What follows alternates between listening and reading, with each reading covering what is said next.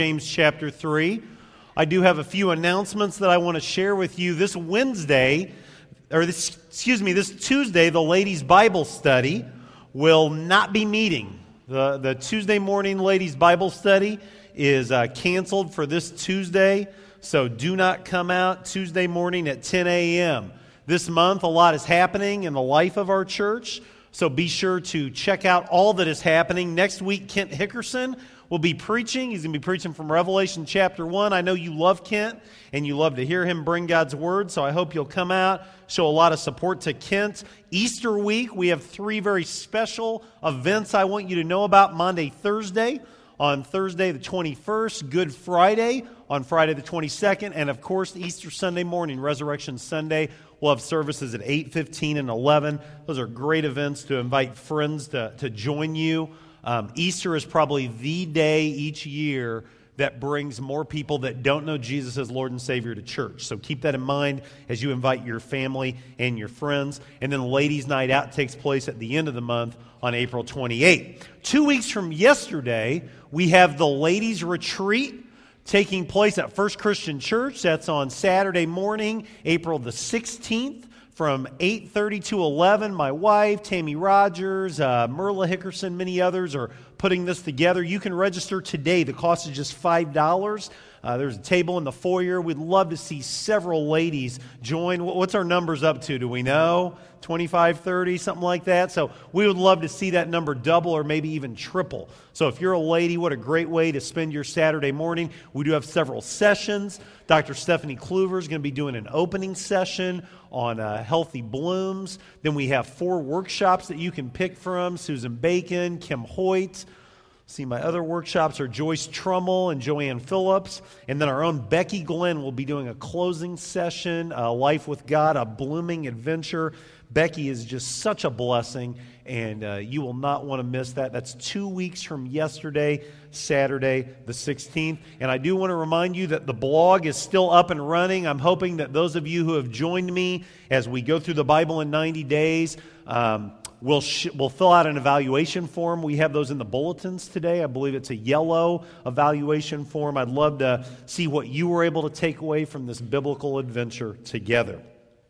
Well, today is week 13 of a 13-week sermon series. That means the end is here. And each week, as we have read through the Bible during the week, I've brought you a message from within the text that we read. And today's message is from James chapter 3.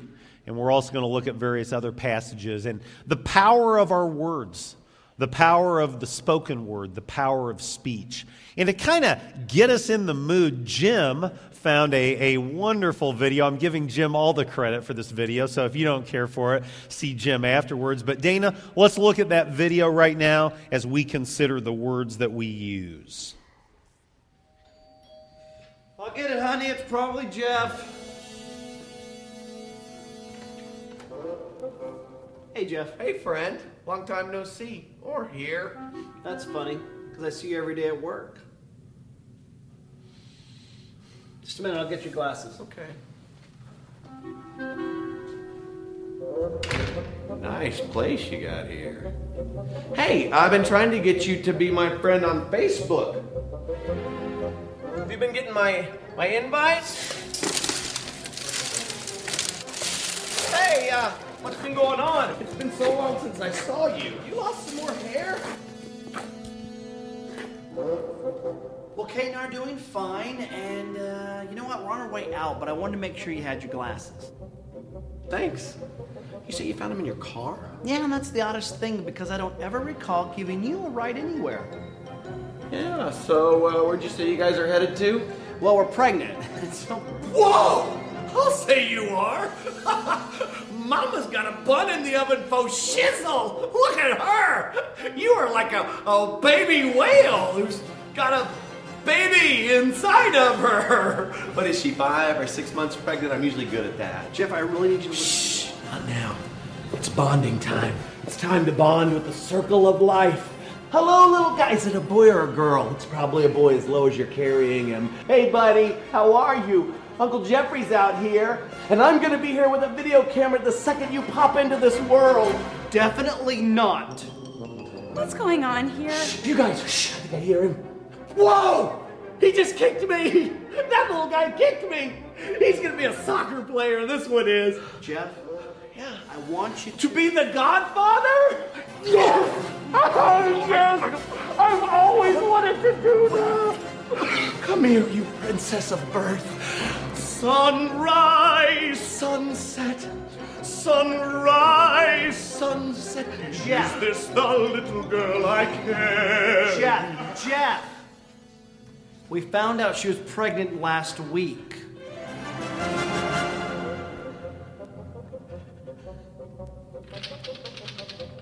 Congratulations! Oh, my goodness. The words that we speak can cause us so much damage and problems down the road if we are not careful. A man was working in a grocery store in the produce department when a nice lady came up to him and asked him if she could buy a half a head of lettuce. And he replied, "A half a head of lettuce? Are you serious? God grows these in whole heads, and that's how we sell them." "You mean," she persisted, "after all the years that I've shopped here, you won't sell me a half a head of lettuce?" "Look," he said, "if you would like me to, I will go and talk to the manager." She indicated that that would be appreciated, so the young man marched to the front of the store. "You won't believe this," he said to his manager, "but there's some lame-brained idiot of a lady back there who wants to know if she can buy a half a head of lettuce." Well, he noticed the manager gesturing behind him, and he turned around to see the lady standing right behind him, obviously having followed him to the front of the store. And without missing a beat, he responded, and this nice lady was wondering if she could buy the other half. Well, later in the day, the manager cornered the young man and said, "That was the finest example of thinking on your feet that I have ever seen. Where did you learn that?" "I grew up in Grand Rapids," he boasted. "And if you know anything about Grand Rapids, you know that it's known for its great hockey teams and its ugly women." The manager's face turned red, and he interrupted and said, "My wife is from Grand Rapids." The young man responded, "And which hockey team did she play for?" Benjamin Franklin said, "A slip of the foot you may soon recover, but a slip of the tongue you may never get over." And that video, that silly illustration that I shared, this quote by Dr. Benjamin Franklin, all drive home this same point. This is the big idea of the message today. God desires for you to control your tongue. God desires for me to control my tongue. That's really the point of this message. If you go home today and you don't take anything else with you, I want that to be kind of bubbling through your heart and through your mind. God wants you to control your tongue, but here's the catch. Here's the point. Many of us fall miserably short of that call. Many of us are flat out disastrous when it comes to our tongues, to our speech. We have a very difficult time controlling our tongues. Now, I know we don't like to talk in church. We like to come and sit and listen to me talk, but I'm going to ask you to participate with me this morning, and I want you to shout out, what are some ways that we misuse our tongues in 2011? Maybe you've learned from example, or you think of others. How do we misuse our tongues today? Gossip.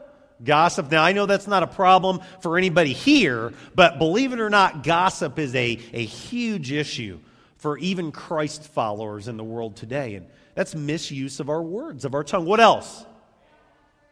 What's that? Telling untruths. That's right. That's exactly right. What else? Back talk. Okay, what else? The language that we use. Sometimes even those of us who are Christians, we fall into what I like to call Christian cussing. We don't use the really bad words, but we use words that sound very much like the really bad words and mean the same thing as the really bad words. That's Christian cursing in many ways, and many of us are guilty of that. Anything else? Lying. Just flat out lying. Well, I put a list together. Here's my list. It's not as extensive as maybe what you've shared, but we misuse the tongue when we communicate an untruth, whether that's slander or gossip or rumor or even false teaching, false communication. The first church that I served at way back in 1991, the year before I went there, they had to actually practice church discipline. One of their teachers was teaching a racist white supremacy theology in the Sunday school class. They brought in Dr. Lowry from Lincoln, they brought in Don Green, and they had to actually practice church discipline. And that one individual caused so much trouble that there were families that actually left the church when he was no longer able to teach. And I would say that was communicating an untruth. A lot of times, though, just by tearing down others, we misuse our tongues. By bringing hurt and harm to others. Maybe there are some of us that are here today, we enjoy doing that, but I think most of us, when we tear others down, we have a regret after we do that. But what's something about the words that we speak? We can't ever take them back. Once they fly, once we let them go, they're there for anyone and everyone to hear. And then inappropriate speech. Some of you talked about, whoa, I'm getting some feedback there. Inappropriate speech, inappropriate humor. Sometimes the jokes that we tell, the things that we laugh at, the things that we allow to infiltrate our heart and our minds and our words can really go against this principle that we see in God's Word. Do you realize there are 800,000 words in the English language? 800,000 words in the English language. And the average person in America will spend 20% of their life, 1/5 of their life, talking. That's what the statistics tell us. If all of your words were put into print and you were an average person, a single day of your words would fill a 50-page book. And a year of your words, they would fill 132 books. 200 pages long each. And among all those words that we speak, if we're not careful, words spoken in anger and carelessness or haste can really come back to cause problems for us. So let's turn to James 3. James 3 really deals with this issue, and this is a pretty straightforward message. God wants you to use your tongue, your words, in a very honorable way. And let's look at how James supports that teaching. And number one is this: misuse of the tongue. It's not a little deal, it's a huge deal. If you misuse your words, if you misuse your tongue, the Lord says, James says, in his inspired word, that's a big deal. James 3, beginning with verse 1, says, "Not many of you should presume to be teachers, my brothers, because you know that we who teach will be judged more strictly. We all stumble in many ways. If anyone is never at fault in what he says, he's a perfect man, able to keep his whole body in check." So understand this: our words have an incredible impact on others. If your child comes home this week and they bring you a report card and you open up that report card, whatever you say, whatever you respond is going to have an impact. It may be a positive impact, it may be a negative impact. But you're going to make an impact with the words that we speak. And so just understand, whoever you are, even if you're someone that doesn't talk a lot, the words that you speak have an incredible impact on others. So know that going in. In James 3, we see this illustration in verse 4. James says, take ships as an example. Although they are so large and are driven by strong winds, they're steered by a very small rudder wherever the pilot wants them to go. And just like that, our words may be very simplistic. The duration of the speech may be very short, but it has an incredible impact on others. Secondly, our words are our responsibility. Repeat after me: my words No, I want you to do this. My words are my responsibility. My words are my responsibility. Too many of us try to let ourselves get off the hook, when in reality, the words you speak are your responsibility. They're not my responsibility. They're not your spouse's responsibility. They're not your parents' responsibility. The words you speak belong to you. James uses the illustration in verse 5 of a fire. Verse 5 of James 3 says, likewise, the tongue is a small part of the body, but it makes great boasts. Consider what a great forest is set on fire by a small spark.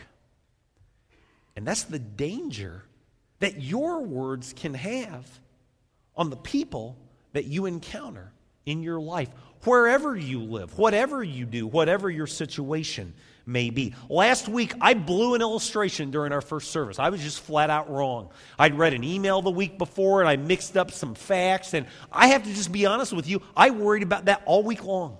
I stewed about that. I wrote about that on my blog. People said, don't worry about it. It's no big deal. Guess what? It's a huge deal.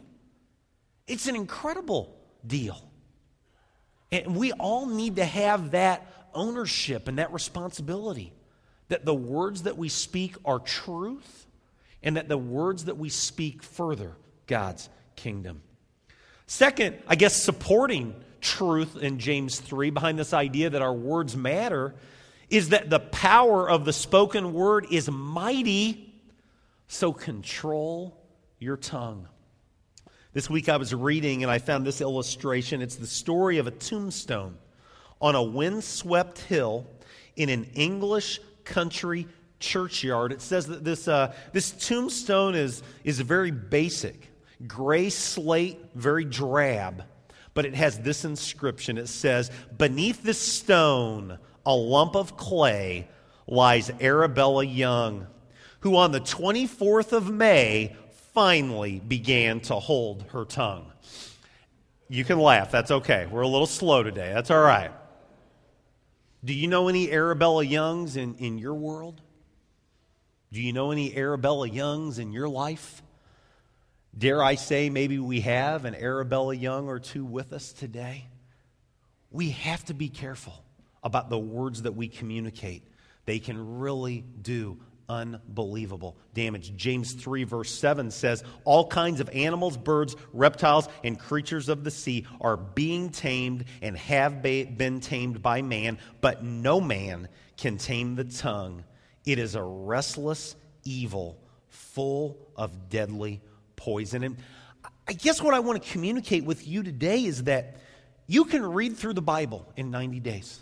You can memorize the Roman road. You can get on your knees every single night and pray, Lord, help me win my spouse. Help me win my child. Help me win my neighbor. Help me win my coworker. You can show up at the church and volunteer hours upon hours upon hours every week in service to the Lord, and your tongue can undo all that positive in a minute's time if we're not careful. And I was thinking back in my life of all the words that I have uttered, all the things that I regret that I have said in 41 years on this earth. Many of the times it was just flippancy that led me to say what I said. Not well thought out.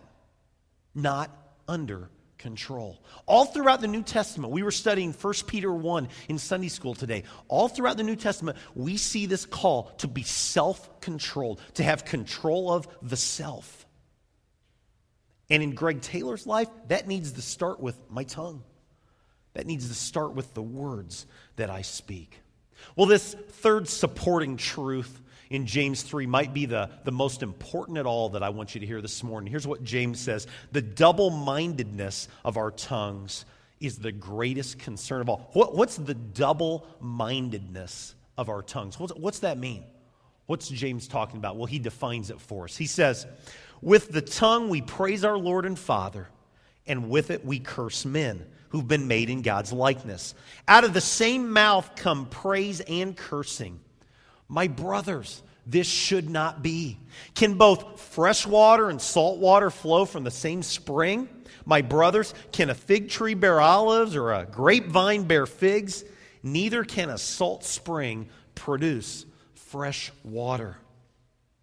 I think nothing is more hurtful in the mind of the Lord than when at 11 o'clock on Sunday morning you're singing praises to your God and Father, and at 12:30 you're cursing your waitress, or you're cursing your spouse, or you're calling down words of contempt to others.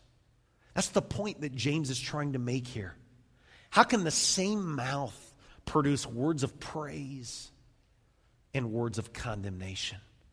He calls it the double-mindedness of our tongues. And James says that's a huge, huge deal. Bottom line for this message this morning is this: our words make a difference. Your words, my words make a difference one way or another.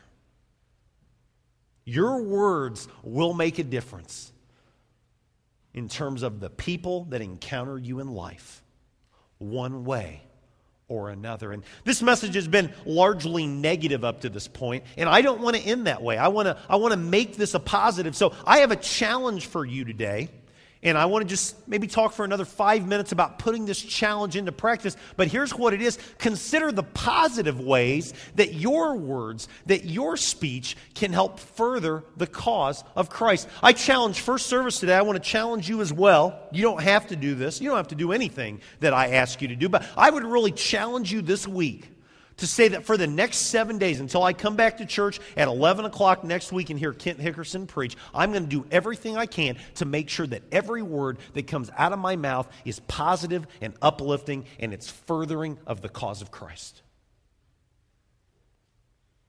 Now, some people have said, what do you do if you have to speak a negative word?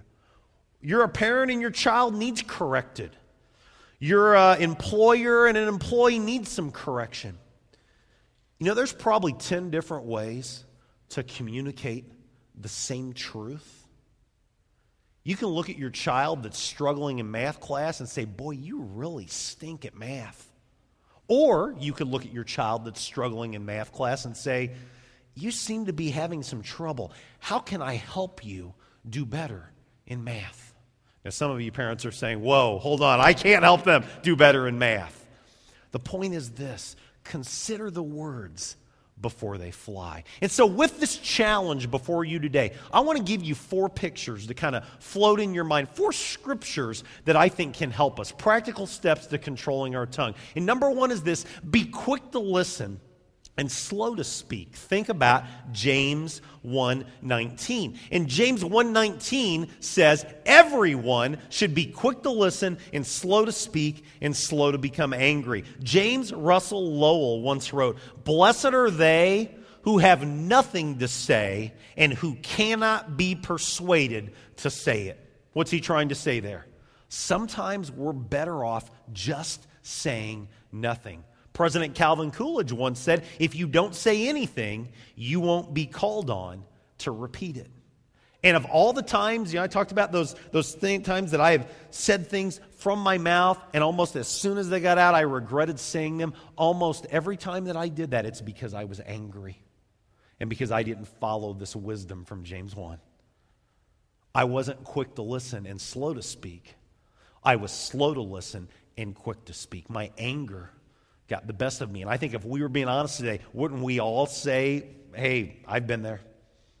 I've done that. Think James 1:19. Number 2, sanitize your words and your speech. Think Ephesians 4:29. What's Ephesians 4:29? Here it is. Do not let any unwholesome talk come out of your mouth, but only what is helpful for building up others according to their needs, that it may benefit those who listen. Think of all the words that come out of your mouth.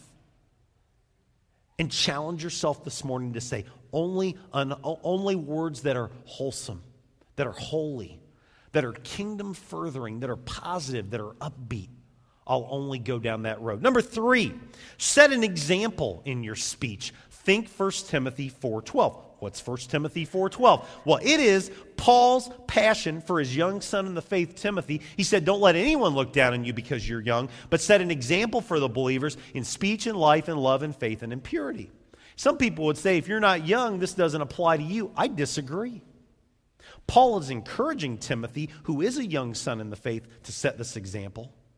But friends, this is great advice for every single one of us, whether we're 7 or 17 or 77, to set an example for the believers in speech, in life, in love, in faith, in purity. So many people in our culture today are drawn to the negative. We're drawn to the gossip. We're drawn to the rumor. We're drawn to the slander. Wouldn't it be something if Christ followers in Clinton, Illinois said, we don't want any part of that. We're going to set an example in positive speech. We're going to set an example in kingdom speech. And then number 4, finally, fill your conversations full of grace. Think Colossians 4:6. Colossians 4:6 says, let your conversation be always full of grace, seasoned with salt, so that you may know how to answer everyone. I love that phrase. Let your conversation be always full of grace. Always an encouraging word. Always something positive. Always kingdom building. I am blessed with some outstanding people in my life that encourage me, that lift me up. I know many of you are blessed as I am. But I am so thankful for the people in my life like a Norma Harold, like a Becky Glenn, like people that always have a word of encouragement. Even when I probably don't deserve a word of encouragement, they have a word of encouragement. Wouldn't it be awesome if that's who you were and who I was?